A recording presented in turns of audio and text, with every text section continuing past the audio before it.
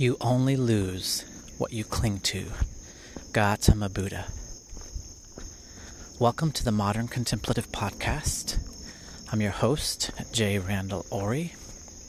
It's early morning, barely light. I'm in a spot of woods close to my house, and the birds are already up, but not many other people are up except me. I decided to get up earlier this morning to walk the trails, to have some quiet. It's actually been a while since I've recorded a podcast. A couple weeks at least. It's late. I guess it's late summer. Last weekend, I took a mini vacation with my kids before school started, and this week was just the beginning of school, just barely the beginning. So it's just been a busy time, but I'm glad to be back.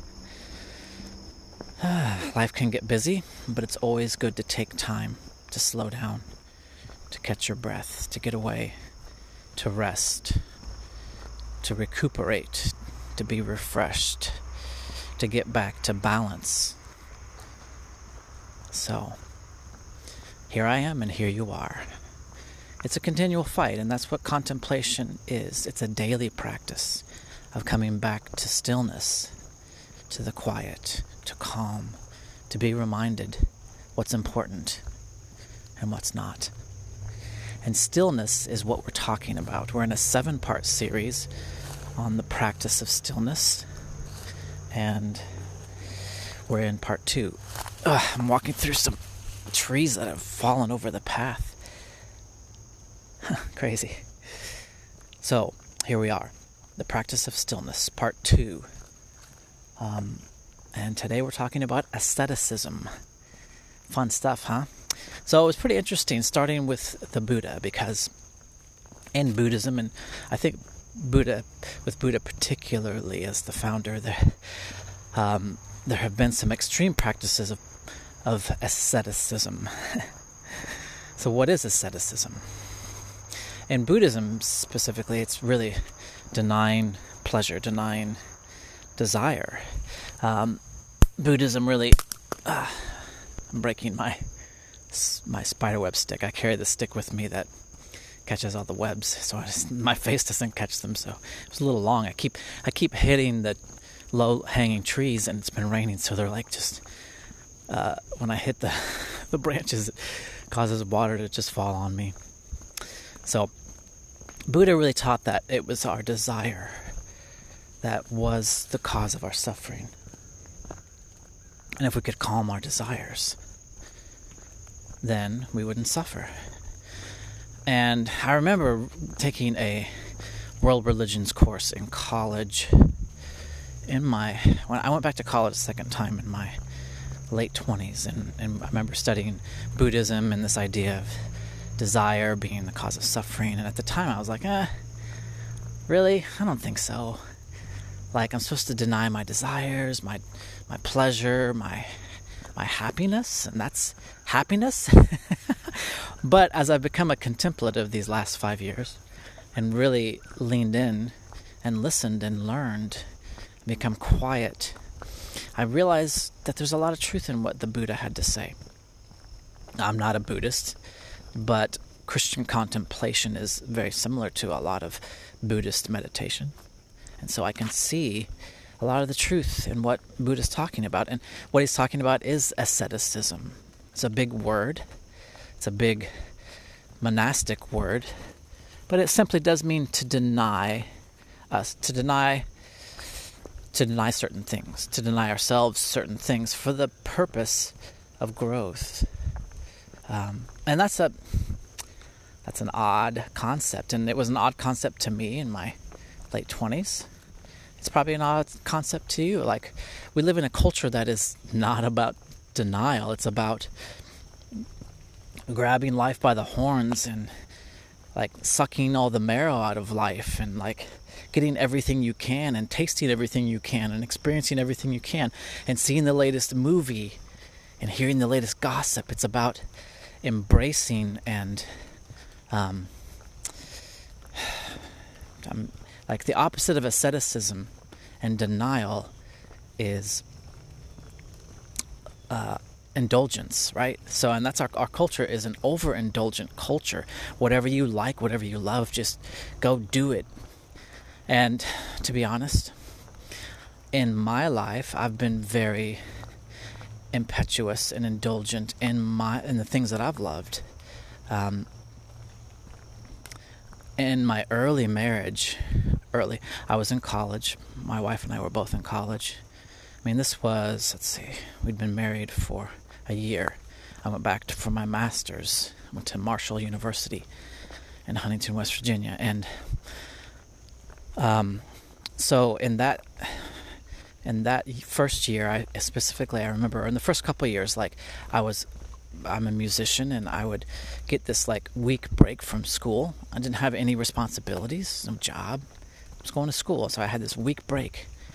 And what I did at times was I would spend the whole week writing music, recording. So we had an apartment on campus, well, not on campus, but it was school apartments. It was off campus. But I had the storage unit in the basement of one of the buildings there, and so I had set up a little recording studio.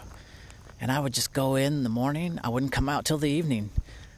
I wouldn't, half the time I wouldn't even eat. I was so indulgent and so engorged, right, in this activity because I loved it. It's like I was obsessed. But I wouldn't hardly see my wife. I was not a very good husband. I did not have balance in my life. I was just all into this one thing, and I just went for it. I loved it. It was like I couldn't get enough of it. I love to write music. I loved creativity and imagination, and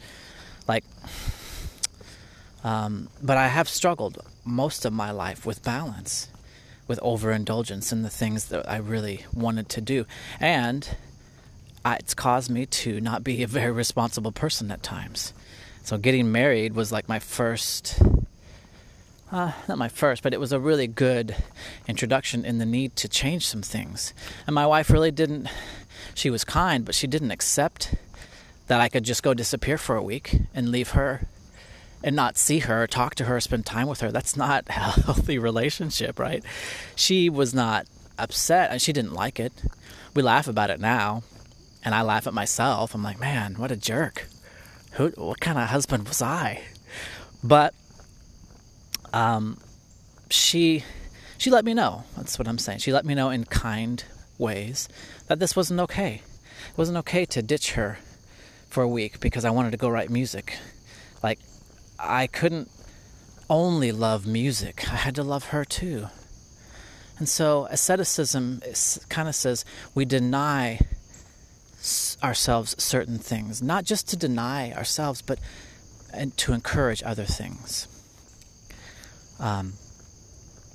If stillness is anything, it's the art of turning away from one thing to focus on another, to get quiet, to leave certain things behind for a time in order to focus on other things, to hear a more subtle call, a more subtle voice. And that's part of getting in tune with this God energy too. Like, I know, I believe in, and I know that God is speaking always. He's speaking everywhere. He, she is speaking through all things. I spent most of my life with that belief, but not really experiencing it. But I held on to it, and I've learned. But I can tell you what's enabled me to hear God more and more is quieting a lot of other things. What's enabled me to love my wife better is not being so impetuous and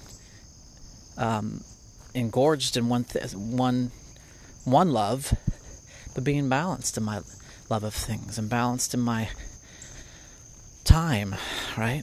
And so asceticism does help teach us balance. It helps calm our desires so they're not too overindulgent, too overweening, too consuming. I think overindulgence is like the God of America. Like, whatever you want, go for it, get it, and get more of it, and more, and all you can. And our culture is enamored with billionaires and, millionaires, and like these are the heroes, Bill Gates and I can't. What's the other guy's name? Anyway, like overindulgence is our idol, right?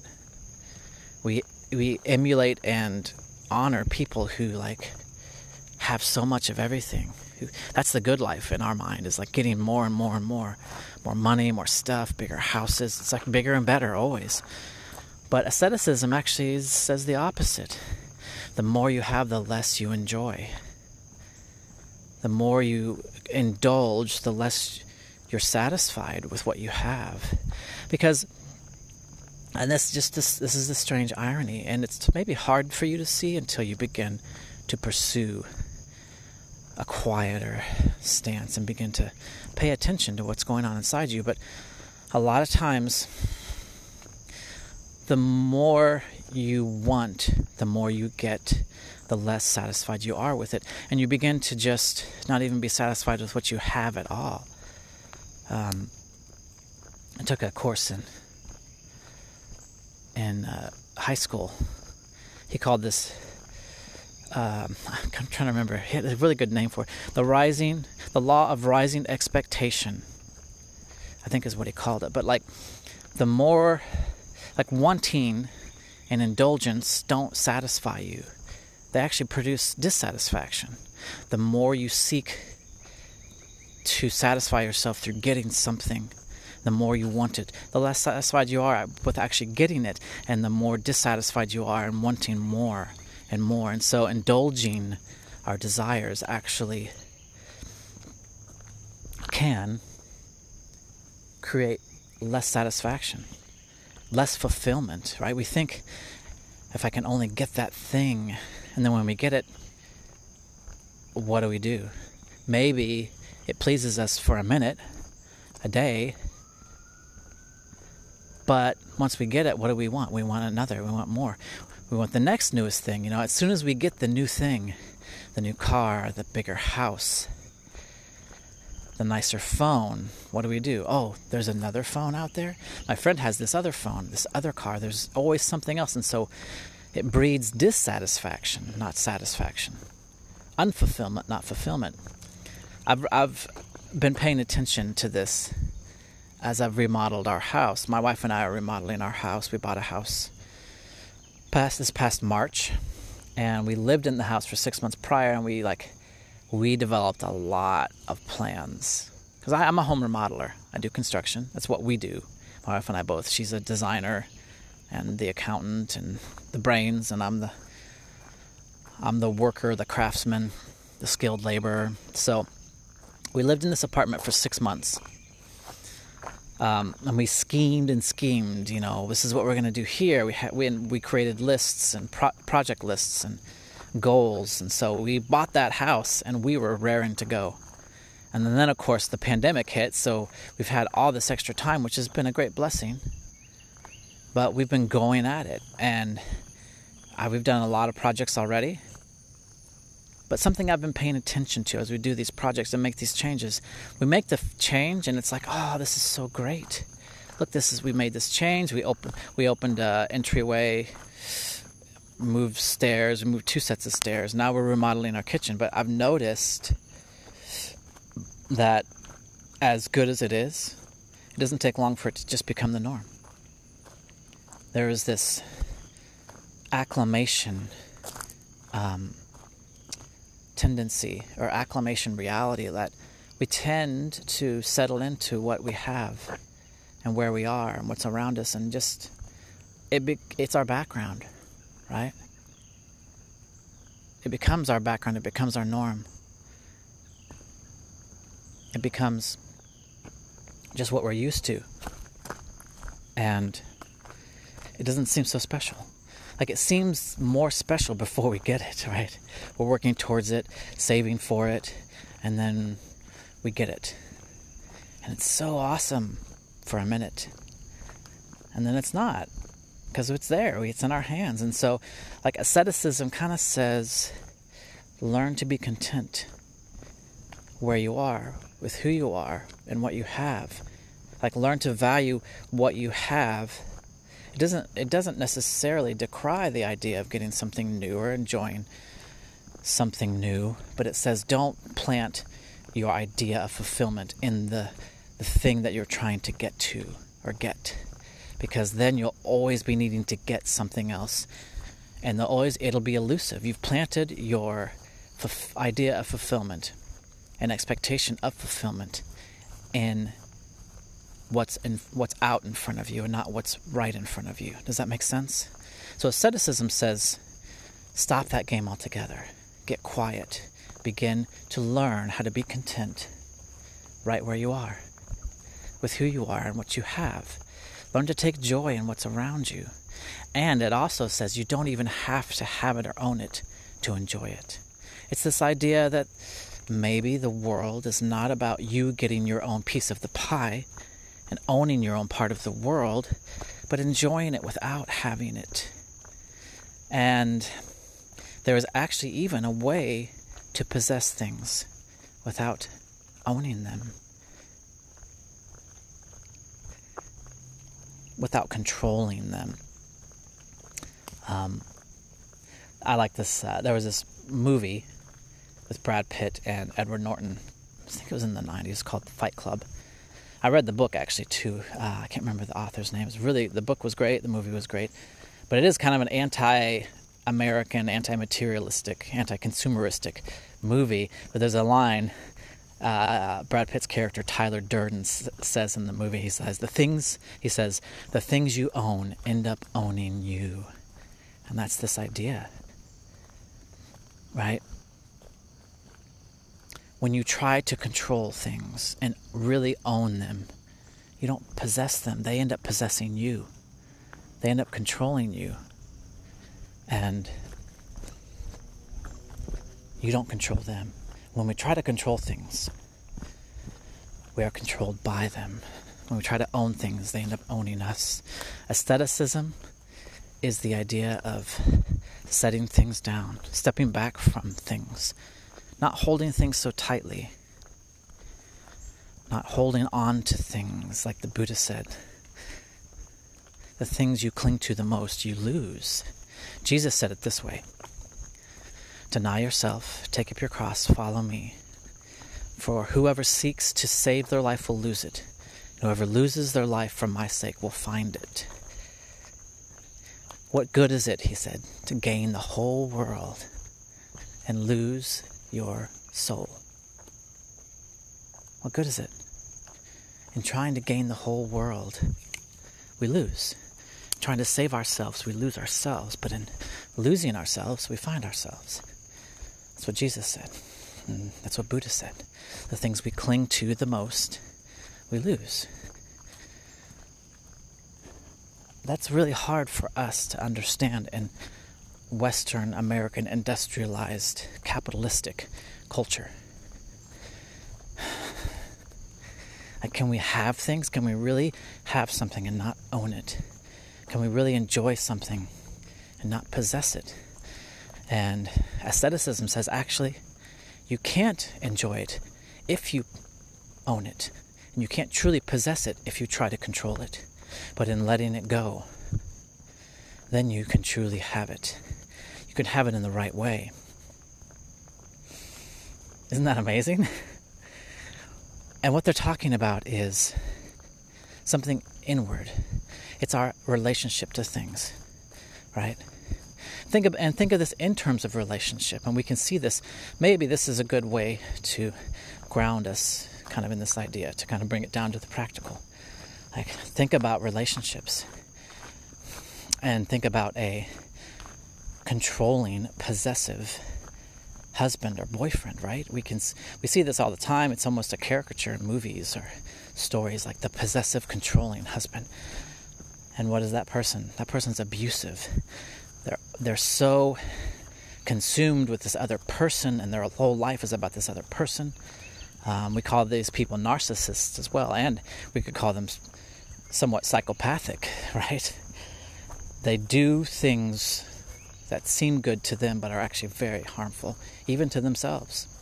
And the possessive, controlling person ends up pushing the person they love away because they're trying to possess them so greatly, too much. They're trying to control and cling to them too much. Right? This possessiveness. We can see in relationships it's very unhealthy. It actually produces the opposite of what's desired. Like, I love this person so much. I want them so much. I'm consumed by them and I have to have them and they have to be mine. And that desire produces an unhealthy relationship, which pushes the person away, usually. It does, whether that person leaves or not, it does push them away. It creates a break in the relationship because there's not a freedom to love. There's not a freedom to love from both sides. That possessiveness, that desire to control and own and cling to too much creates an unhealthy relationship and a lack of freedom in the relationship to really enjoy the relationship. There was a song by singer-songwriter Sting, and I remember one of the lines is, if you love someone, set them free. Free, free, set them free. Free, free, set them free. If you love someone, set them free. Like, that's love. When we love things rightly, all things, we don't possess and control them and own them and put them in a box and in a safe and lock them behind a door. We own them, or we hold them freely. We let them come and we let them go. And asceticism teaches that the more we let things go, the more we can enjoy them. And I think this is a big practical reason why, a big takeaway here, is that things come and go. Relationships, possessions, circumstances, events, like everything comes and goes. If we cannot learn to let it come and go, we become too attached to it, then we become very dissatisfied as it comes and goes. We begin to try to keep it. Even if it's, like, basically we're not letting reality happen as it is. It's a big part of our suffering. I've talked about that. It's a big part of our fractured perception of the world is we cannot accept the reality as it is. Asceticism kind of helps us step back and let things be what they are. Let things, not try to hold them too tightly, control them, keep them, but to let them come to us and to let them leave. Whatever those things are, friendships, relationships. But the truth is, when we let things be what they are to us and be in relationship with us as they desire, not as we desire, then things are what they should be. Things come and go. Things grow. I mean, we cannot grow if we're holding on to a place or a moment too much. The ability to move through life has a lot to do with asceticism, of just grounding ourselves in a way where we are fluid and things can come and go in and out of our lives. People. It doesn't mean we don't value people. It means we don't try to control and hold them, but we let them come to us. And if they decide to stay with us, that is a gift. Asceticism helps us see the gift of all things. We can turn so many things into a curse when we try to control and hold on to them. We cannot accept the limitations of time and space, the passing of things, the passing of time. There is a great anxiety created when we try too hard to create what we want, to make things what we want, to make a moment what we want. There's great anxiety, there's great frustration. And that's why the Buddha says suffering comes from a lot of these desires, these, I would say, unnatural desires. Now I don't think that desire in and of itself is completely bad. I think it's how we hold it. Yes, I desire love and relationship. Yes, I desire to have a car, a nice house. I'm currently in the process. But how do I hold that desire? Is it consuming? Is it controlling? Is it eating me up inside because I don't have it? And then we see that so much in our society, this dissatisfaction with what we don't have. That is the wrong way to hold desire. When we, it's okay to have goals in life, goals in your career, upward mobility, the desire to advance yourself, to advance your situation, to better yourself. That is not bad. But how do we hold it? Are we dissatisfied until we get it? And when we get it, we're dissatisfied because we want the next thing immediately. We cannot enjoy where we are and what we have. Asceticism, really, in its most extreme, and this can sound crazy, but it really says, I am complete and content with just who I am, just being myself. It grounds us in being, not doing, knowing, or having. Even knowledge and activity can be an obsessive compulsion. I can't, whatever you're into, right? I can't wait to get that next tattoo. I can't wait to have that next adventure. I can't wait to go hiking. And we pine and we can spend our days at home, at work, and only thinking about the next time we get to ride our motorcycle or hike that mountain or whatever, skydive, whatever our thrill is. We can begin to be so consumed by our obsessions that we cannot enjoy where we're at. Do you hear the stream?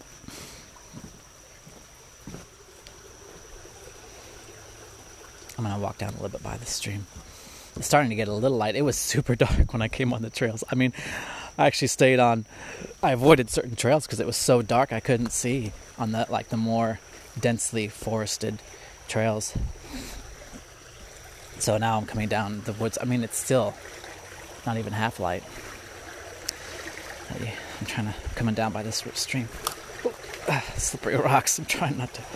Do you hear the water? I always love the sound of water. It's calming. It's a flow. I talk a lot about God as this energy flow and life as a flow. And this asceticism kind of getting in tune with this God flow and life as this flow. This is what asceticism is about. It says don't ground yourself in passing things. Don't found yourself in what is unstable, right?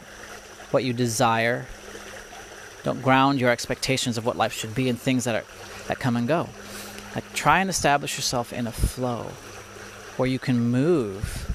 You're not anchored to this one spot. And, I think if you think about a tree versus a cloud, as far as being grounded, a tree is set and it can be strong by being fastened securely to one place. But when a strong wind comes, it can only stand. And it can fall over. I just passed earlier on the trails. You heard me pass some trees that had fallen over. There was a strong wind, really strong winds last night and heavy rains. And this tree fell over.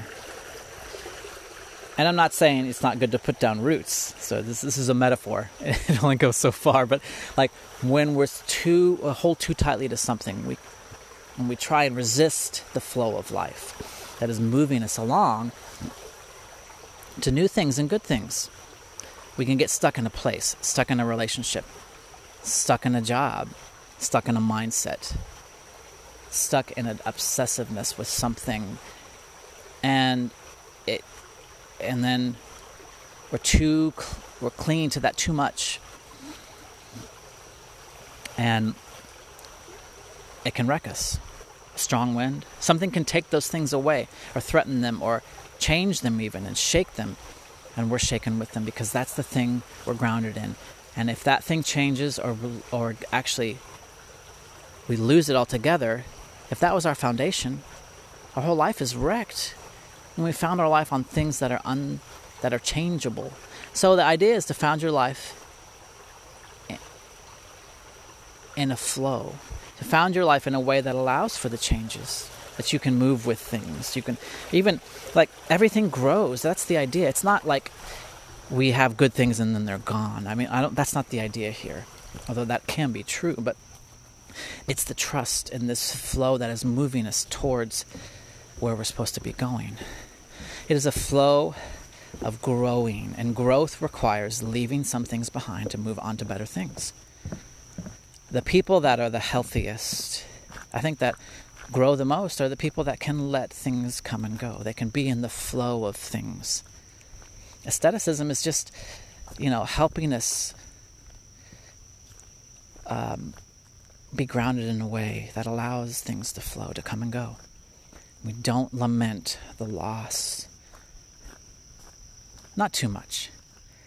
But we know things come and go, and we can live in that space, this larger space, this larger picture, this larger reality of letting things be what they are. And that's what stillness is about. It's being quiet. It's quieting our desires. It's not getting rid of them. It's holding them in a way that is calm. Yes, I would like to do X, Y, or Z. But if I don't get to, that's okay. I am content to be who I am in this moment, always, whatever it is. I think this is a fun way to look at it. We're always pressing for the weekend, right? Got through the work. We're doing the daily grind. It's hump day, Wednesday. We're getting over the hill. It's all this. It's this whole metaphor of I gotta grind it out, and I have to work, and it's just work. But if I get to the weekend, and so we can pack so much expectation into getting to the weekend, and the week goes by and it's a blur, and it can be very droll, drab, and dull, and a chore, right? But Asceticism says, don't do that. Look around you right now. Quiet those expectations that are pushing you out into the future, that are saying it'll be good when I get here, when I get to that thing, when I get to the weekend, when I get to that vacation, when I get that next raise. Always looking out ahead. Asceticism says quiet and calm, and look where you are right now. What is good where you are right now? Learn to enjoy the moment always, wherever you are. Whatever you're getting to do right now, whoever you're around right now, whatever you're involved in right now, this is where life is happening. Asceticism and stillness, that's what they say. They say this is where life is happening right now. This is where you should live your life right now. The eternal now. Present-mindedness. These are the things that meditation tries to teach us. Stillness and meditation are quieting these inner desires. Not getting rid of them, but holding them in the right tension.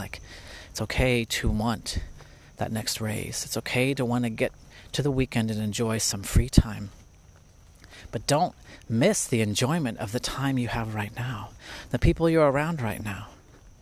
There is joy and contentment all around you. It's not an elusive thing. It doesn't have to be bought and controlled and possessed. It actually comes to you. You don't have to bring it. And possessiveness and controlling mentalities, that's what they say. They say, you have to get it. You have to earn it, and you have to keep it. You have to hold on to it. You have to grab a hold of it, and you have to hold on to it. And it's a fight. That's what it is. It's a fight, and it's a contention, and it's a tension. And it creates contention in us and with others, between us and others. But stillness and asceticism say, everything around you is joy. Everything around you is peace, and everything around you is good. Maybe you don't see it, but it has to do with what's inside you, not what's outside you. How are you holding the moment? Who are you in the moment? Do you know how to enjoy every moment and see the good? Even in your worst moments, to see through it. That there's something good happening even when you can't feel it, or sense it, or touch it. You don't have to get away from the present moment. You don't have to get to something better. This compulsion to get somewhere else is the root of our dissatisfaction. That's what the Buddha was talking about. This desire to get somewhere else. That's what makes us dissatisfied. If only I could have that. That's the root of our dissatisfaction. Instead of, well, look what I get to have.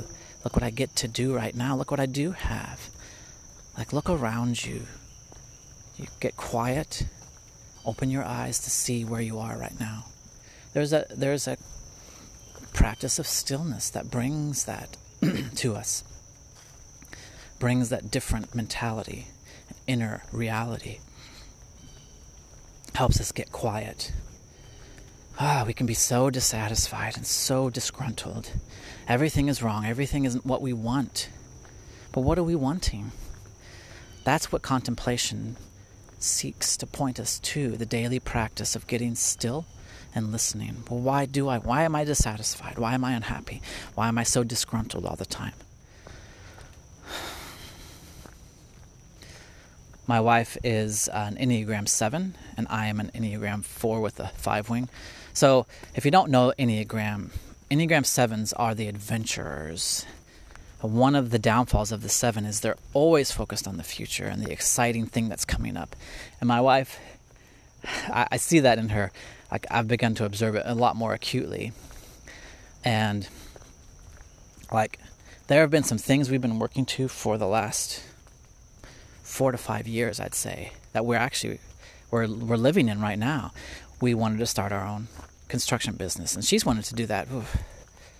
I wasn't even on my radar, but it was on hers like 10 years ago, I think. Yeah, 10 years ago, when our first was born. And I didn't know that until I actually came to her with the idea, and she's like, "Oh yeah, I've been wanting to do this for a long time. This is one of the things I've really wanted to do." And I was like, "Well, I didn't know that." But we did it. We're 3 years into running our own construction company, and it's been a great blessing. It's been great for us as a family. It's really increased our income. And our freedom. Like, we control our own schedule. Financial freedom and freedom with our time. And then we worked. It took us about over 2 years to actually buy a house from the time we started. We had school debt. We had, a car loan. We went to the bank and we said we want to get a loan, and they were like, yeah, no, But at that time, she's like, well, here's the things you should be working on. And so, we met a lot of obstacles in trying to own our own home. I mean, it was especially since I work for myself, banks do not like self-employed people. It's just that just equals instability in their mind, right? It's harder to prove that you are worthy of that home loan. It's hard, but man, we've gotten to these places, and our kids are a little older. My wife has a lot more freedom with her time, but I can see, in a lot of ways, it's not been that big of a deal to reach these goals for her. She doesn't seem happier. And I'm not going to go into like the details of my wife's unhappiness or happiness. She is generally a calm person. And she's generally a pleasant person. So I'm not saying that she's not a happy person, but I can see that reaching these goals have not really brought a greater, deeper measure of satisfaction for her. And as a 7 especially, who's always focused on the next big thing, the next thing that's going to really do it. That's her struggle, that's her wrestle. We all do wrestle with that, but I just see that in her more particularly. And these are big things. We started our own business. We've reached some really big goals in our life, is what I'm saying, but I've seen that doesn't mean that they brought her the satisfaction. And my point is that reaching goals isn't necessarily going to bring you contentment and fulfillment. Asceticism, meditation, stillness help ground us in a different way, in a different mentality of being content where we are, letting things come to us as they're meant to, when they're meant to, and letting things go from us as they're meant to, when they're meant to. It's a different way to hold things, not controlling and not possessing, but just being, and being in the joy of every moment that you get to live and breathe. I get to be here in the woods this morning. It's beautiful. Later I get to fix breakfast for my kids. Later I get to help my wife fold clothes, clean up the house. I love doing dishes. I enjoy it. I often put on my headphones. It's an opportunity for me to listen to a podcast sometimes, finding the joy in the moment and learning to bring out the joy. I think that's a lot of the work of asceticism and stillness. And so there's one, I think, big thing I haven't really talked about with asceticism and stillness. And it's the practice of self-denial. Like, basically, one component of asceticism, I'm talking kind of about the big idea of like calming our desires and learning to enjoy the moment. But a lot of the work in that is what religious practices, religious religions call fasting. And so the basic idea is that it's good just to put things down for a time, whatever it is, especially the things you think you need the most, the things you think you can't put down. Coffee, Facebook. Like, take a break from things from time to time to see how attached you are to them. Like, it's one thing to talk about detachment and stillness, but how do we get there? We get there by fasting. Take a break from things. Spend some time away. We love to take a break from work, right? To go on vacation. It's nice. It's refreshing. Get ourselves in a different space, different place, a different mindset. We understand the value. That's true in all things. Like, what you love, what you don't love, whatever. Put it down. Take a break. Step away from it and see how attached you are to it. That's the point of fasting.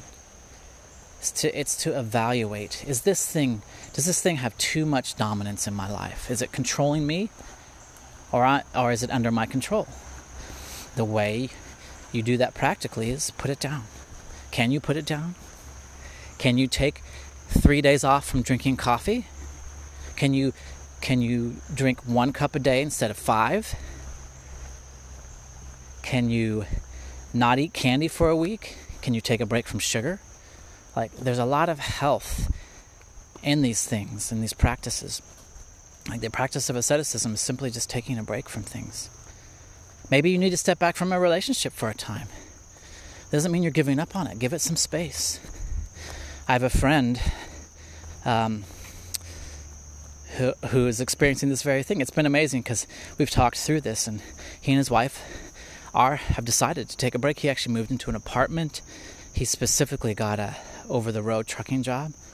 They decided to step back, and it was kind of a decision they both made, but I think it was more led by her and expressed by her. So for him, it was just very heavy, and you can imagine it was very heavy. It was like a thunderbolt, it really, really wrecked him, and it really caused a lot of angst and maybe even some depression. But I can tell you, like, over a period of even less than a month, like, the changes that he's experiencing in their relationship and that they're both experiencing have been very good. Like, as they've stepped back from the relationship and given it space, they feel like they've already seen some great health and growth in their relationship. They just took a break. I've heard many counselors recommend this for marriages that are struggling. To step back, get some space, take a break. When you step back from things, you can see them better. When you're not so bound to them and not so obsessive and you have to do it, you have to have it.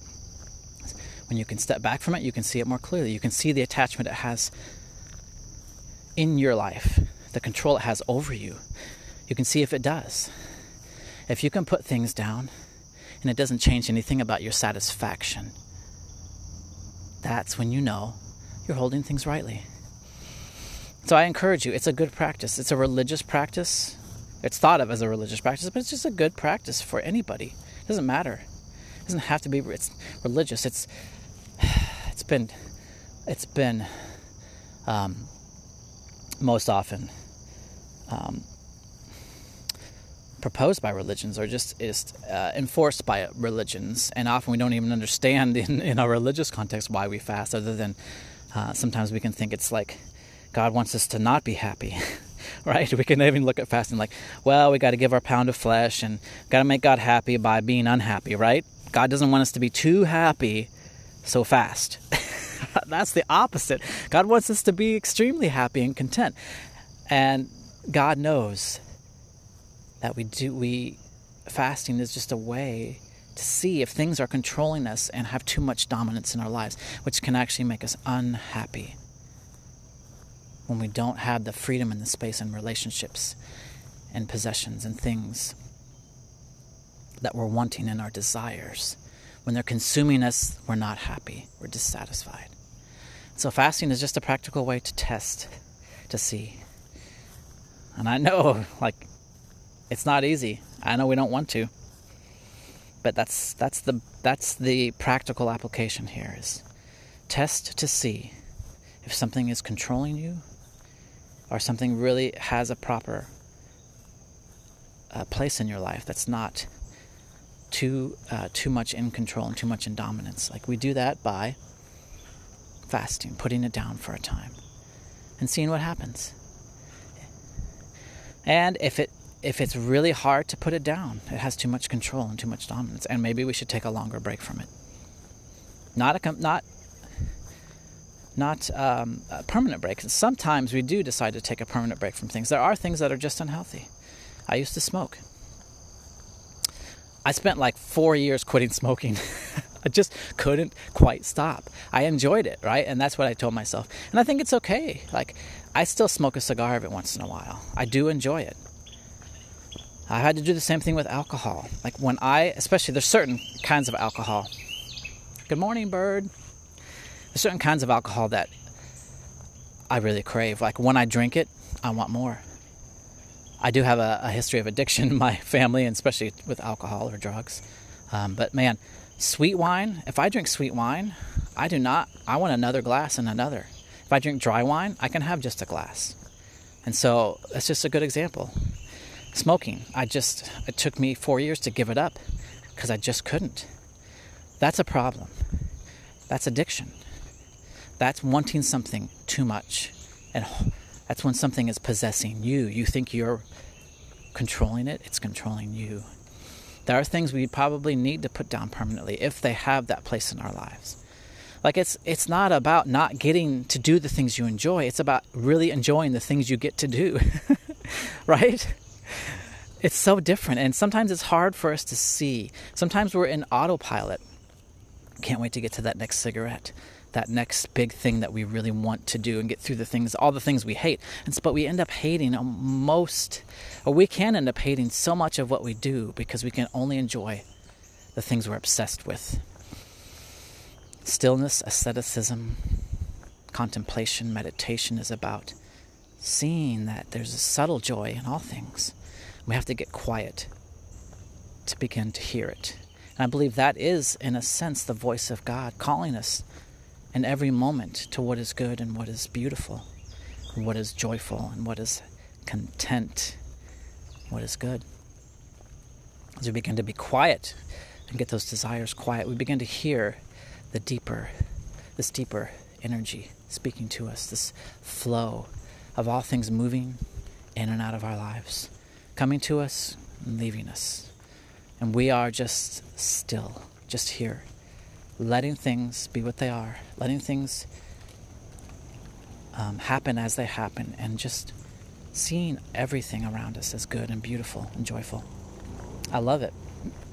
I've experienced it. I've stepped away from a life that was full of anxiety, depression, and struggle and frustration.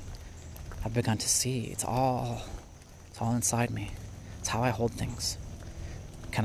It's how I really don't hold them that tightly at all. Can I hold all things loosely and let them be what they are? Not try to control them and force them and push them into a box and make them what I want them to be, but let them just be what they are. Asceticism helps us come to that place, and fasting helps us see what things in our lives have too much control, too much dominance. The things we cannot stand to stop and let go of are the things we most need to. It's good. I mean, even just talking about this, I just feel this, there's a deep breath, letting things go. And what has been plaguing you? What has been bothering you? What has been weighing on you? What has been disturbing you?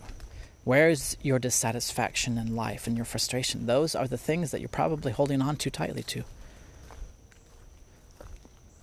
Contentment and peace don't come through getting the things we want, but letting go of all things and letting them come and go. and be what they want, not to be what we want. I hope that makes sense. I hope you can feel there's just a deep sigh, a deep release. It's so cathartic to let things go, to let things be what they are, to really be content no matter what you have, what you don't have, no matter what. It's beautiful. I invite you into this space. Lean in. Come in. Let go. The things you cling to, you lose. When you try to save your life, you lose it. Those are good teachings from people, from spiritual teachers that know, that have lived it. Hey, thanks for listening. I appreciate it. I hope this has challenged you. I hope that you do take some time to step away, take a break, see where you're at with things. It's good. It's a good practice. Don't just do it once. Keep doing it. It's a lifelong thing. It's a daily thing. Take a break. Take time away to assess, to see things more clearly. It's beautiful. It's challenging, but beautiful. All good things come through sacrifice and suffering. Maybe not all. A lot of things. All right? It's okay. It's okay to suffer through letting some things go. Suffering and struggle bring growth. Love you guys. I love all of you. I hope that you feel loved. I hope that you grow into love. I hope that you are well. I hope that you find peace in your life, no matter who you are or where you are. It is possible. This has been the Modern Contemplative Podcast. I'm your host, J. Randall Orey, and as always, there's more content at www.moderncontemplative.com. Check it out. You can catch up on past podcasts. There's also blogs, so take a listen. Thanks for tuning in, guys. Love you. Bye.